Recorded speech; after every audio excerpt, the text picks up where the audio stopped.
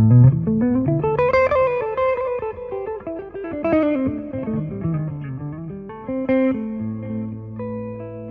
right, welcome to The Cut and the Dry. This is Isaac Lopez. Yes, I know I'm not Kip Mock, and it's a disappointment for all, but we are here recording a special for The Cut and the Dry.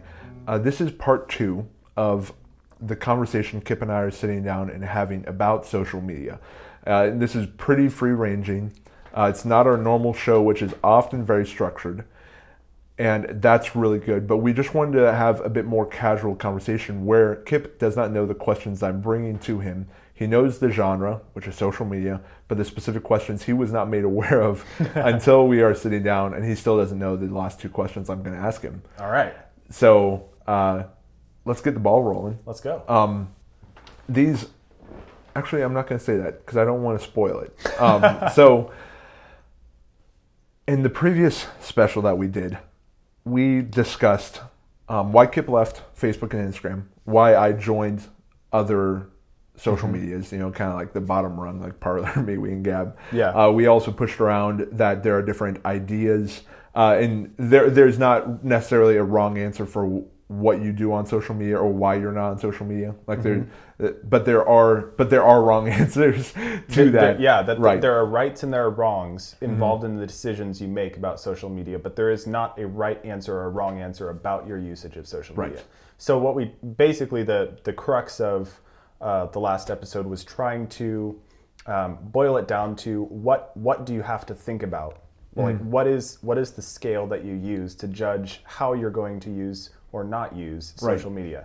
Right. And our conclusions were basically try to boil down everything that you do on social media to does this glorify God and enhance his kingdom? Does this advance God's kingdom or does it not? Right. Because it's either neutral or it's not, and that's on the bad side of the scale. Or it does, and that's on the good side of the scale. Yeah. So find where your interactions with social media fall onto this scale of advancing or detracting from or being neutral to God's kingdom, and weigh those things, and that's what you need to make your decision on.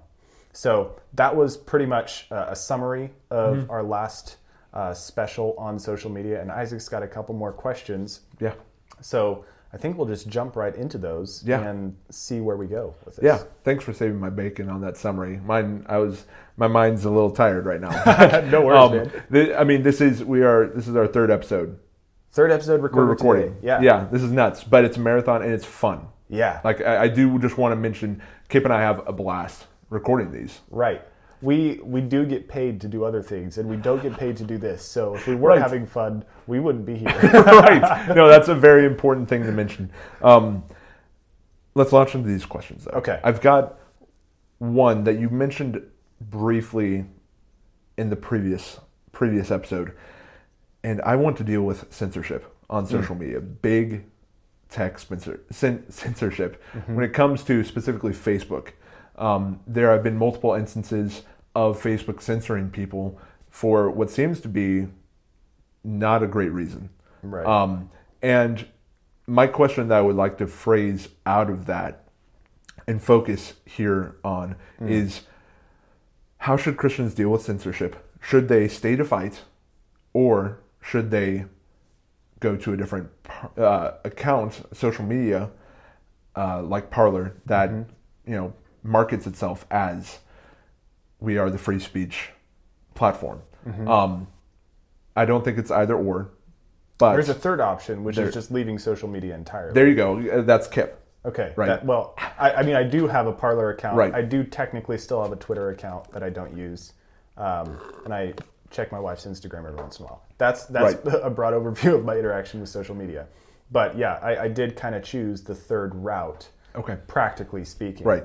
And I think there are a number of reasons to go each route, but I want to start by taking this all the way back down to the foundation. I know we do this in every episode, but we say this in every single episode.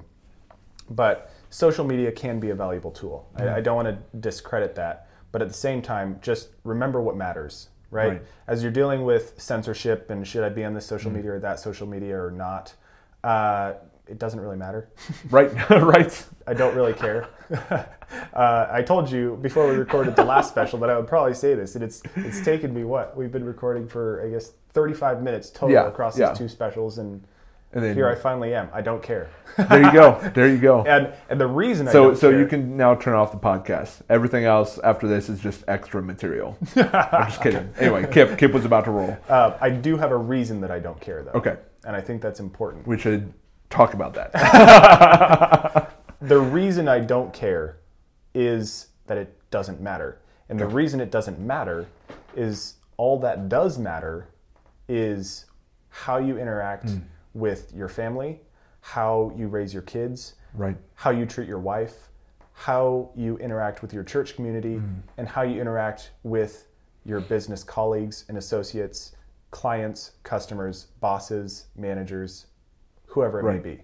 That's what matters. Like, how are you impacting God's kingdom primarily in your family? Right. And it spreads out in ripples. So imagine you're a droplet falling into a glassy pond, and when that droplet falls in, the very first ring is your relationship with God. Right.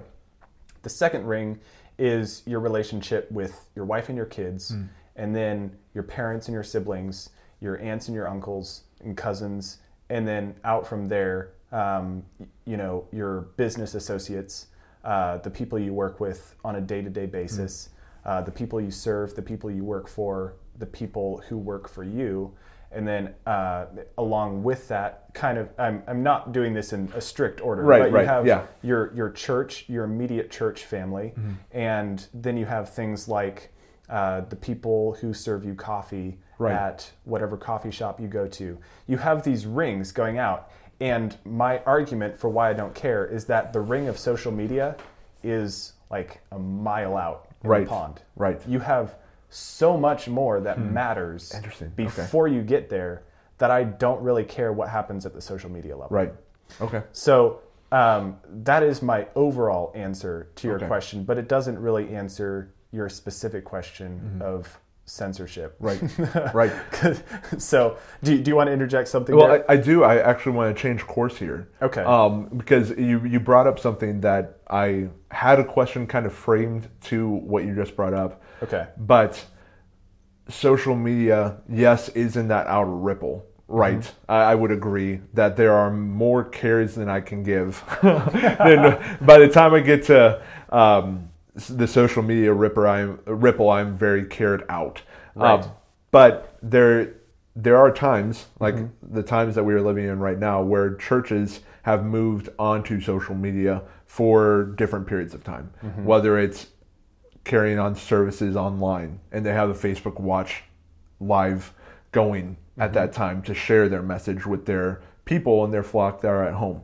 And it's interesting to see what lockdowns did to bring that social media ripple maybe a little closer to home. Right. Do you think that Christians practiced good literacy when it came to social media understanding and using it as a good tool with lockdowns, or did they use it as an excuse? Oh, that's a very good question.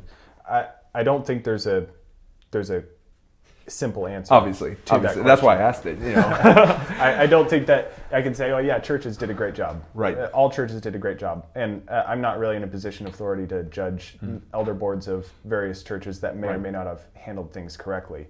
But I think that the bottom line is, did the church carry out its mission of coming together and worshiping the Lord? Was that successfully done? And I think it was a difficult time, and a time where lots of churches were tested on whether or not they were doing that effectively when they were meeting in person. Right.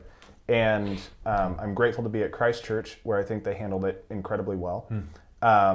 And I'm grateful for the leadership of our elders and pastors who did a great job of handling the situation by first giving the government the benefit of the doubt, submitting to what the government was saying. We skipped church for 3 weeks and had Facebook Live and YouTube Live, I believe, recordings of the sermons so that we could continue to fellowship. And we had published songs that we sang together. Yeah. In our homes. Right. Yeah, so after 3 weeks, we had a couple weeks of car services, Right. and then we went back to in-person fellowship because at that point, 5 weeks later, we knew it was a joke, right? And I think the elders did a great job in their timing of all of that. So I can speak to how Christ Church handled it, and I can think of a number of churches that I don't think handled it well, but I'm not going to call them out because it's not I don't think it's my place. Right. So all that to say, though, I don't know if it's a social media specific question because YouTube isn't, I guess you could call it social media, but it isn't really social media as you think of Facebook being social media. Obviously there's commenting, but it's primarily a publication format, right? And so in a scenario where content needs to be provided electronically, it can be done through a church's website. Can be done. Fair enough. It could even be done by DVDs being sent to people's houses. You know. Yeah. It doesn't. It's not a social media specific question. That's a good point. Yeah. From my perspective, at least, and I think a lot of it was centered around social media because so many people are there. Right. But I don't think it necessarily has to be that way. Yeah. But I do want to answer your censorship question. Yeah. Let's go back to it. Yeah. Let's close on that. Okay. Yeah, so we'll close talking about censorship, and I think the only way to deal with that as a Christian is thoughtfully, prayerfully, and carefully. Okay. What I would recommend not doing is not thinking about it. Yes. Yeah. You must think about it. You must recognize that it's happening, and recognize that impacts what social media is, how it functions, and it should impact how you interact with it.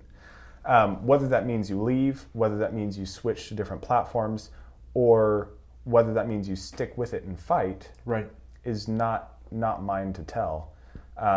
You can do whatever you think is best based on the situation that you're in. Right. But what you can't do is just ignore it. Right. You must recognize that it is happening, and recognize that really does change the landscape of social media as a whole. And it's not just Facebook. Twitter has turned out to be pretty much just as bad, and in some cases worse. Like Facebook will have notices under pretty much every single post, but Twitter in a lot of cases will hide a tweet, and you have to click in a very specific place to even see what the person had to say. And then there's the whole question of shadow banning, and it's Facebook's domain. They can choose what content is in front of people's eye holes, right? And if they're censoring it and putting a banner under it, I managed pretty carefully what I saw on Facebook. But if you're not managing that very carefully, you're probably never even going to see the things that are censored. Yeah. And you'll have no idea what's going on. So recognize that it is happening, and be cognizant of that, and like we said in our last special, boil it all down to the scales. Yeah. Find whether or not your interaction is glorifying to God or not. Yeah. And there is another factor of time investment, because your specific question is, should they leave these platforms? Should they stay and fight? Staying and fighting is a time investment. It is. So you must take that into account. If you're going to stay, there is going to be fighting involved. Right.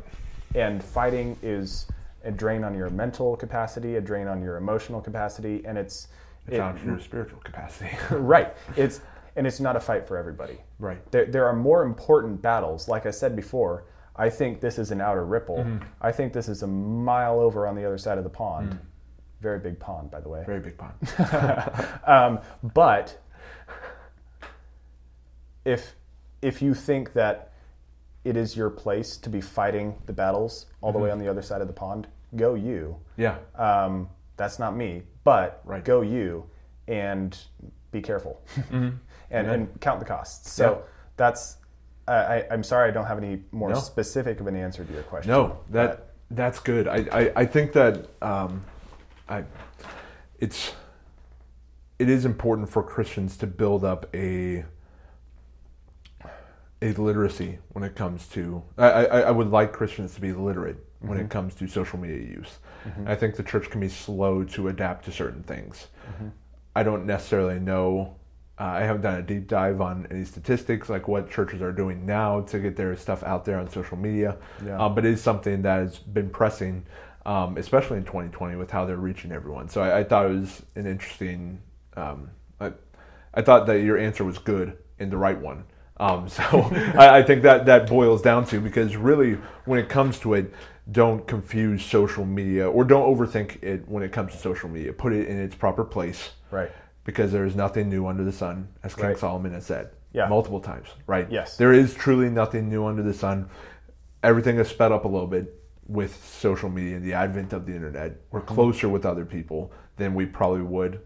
People on the other side of the pond, we can now communicate within the matter of seconds now, which that's something that I think people need to adjust to. But I think always putting it in its proper context, and don't say this is a newfangled thing. It's like, no, it's just an advanced fangled thing. Right. And I think I want to note here that just because you have the capability to communicate with thousands of people doesn't mean you should. Yeah. And that was kind of the conclusion I came to is, you know what?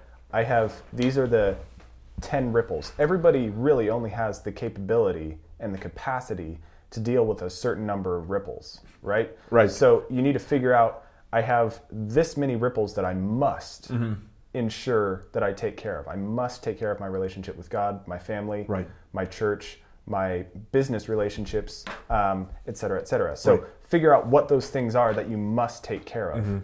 And then don't worry about the rest of it. Just because you technically have the ability now to communicate with people in different parts of the world and see content from people in New York and Georgia and North Dakota, it doesn't matter. That doesn't matter. So I think that's a really good point. People need to adjust to that because 150 years ago you didn't have the problem of having the technical capacity to communicate with more than your natural limit of ripples.